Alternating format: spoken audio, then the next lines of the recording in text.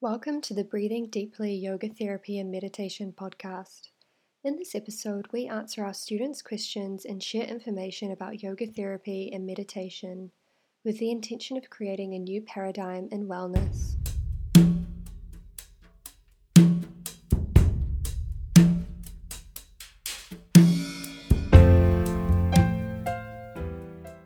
Welcome, everyone. I'm here with Brant Pasalakwa. He's the founder of Breathing Deeply. And today we are talking a little bit about trauma and yoga therapy.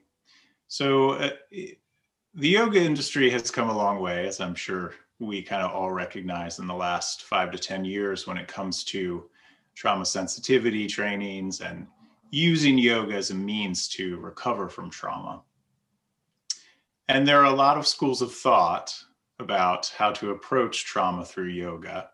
And probably the more common one is a more passive, slower approach, allowing the practitioner to explore movement and breath and give lots of neutral cueings. But I've heard you say, Brant, that although this technique can be really effective and it's well studied, there are other ways to approach trauma.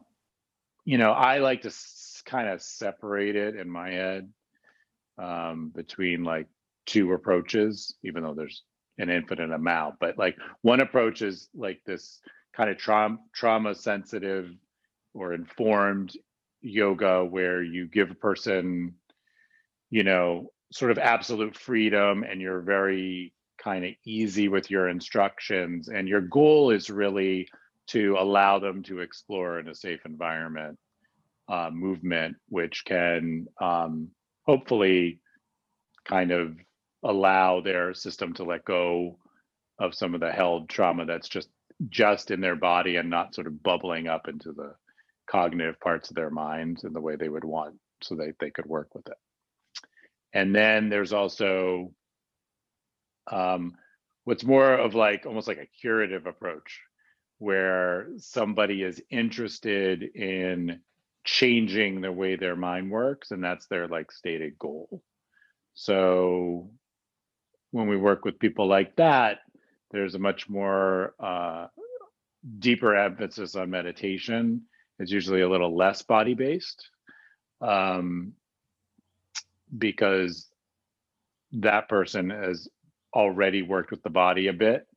And, we have a bunch of techniques that we work with to get people from a place where they're stuck in their lives because of the trauma, but not necessarily stuck in like a body-centered way.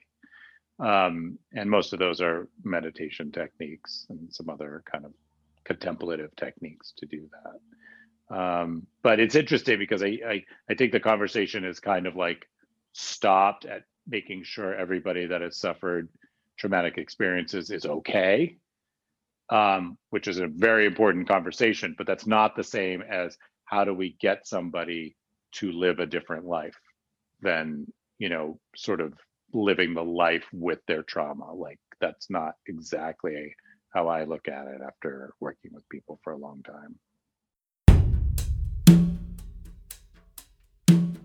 Thanks for listening to the Breathing Deeply Yoga Therapy and Meditation podcast. If you enjoyed this episode, please consider subscribing, leaving a positive review, and sharing it with friends. For more information about our yoga therapy and meditation trainings and programs, visit breathingdeeply.com.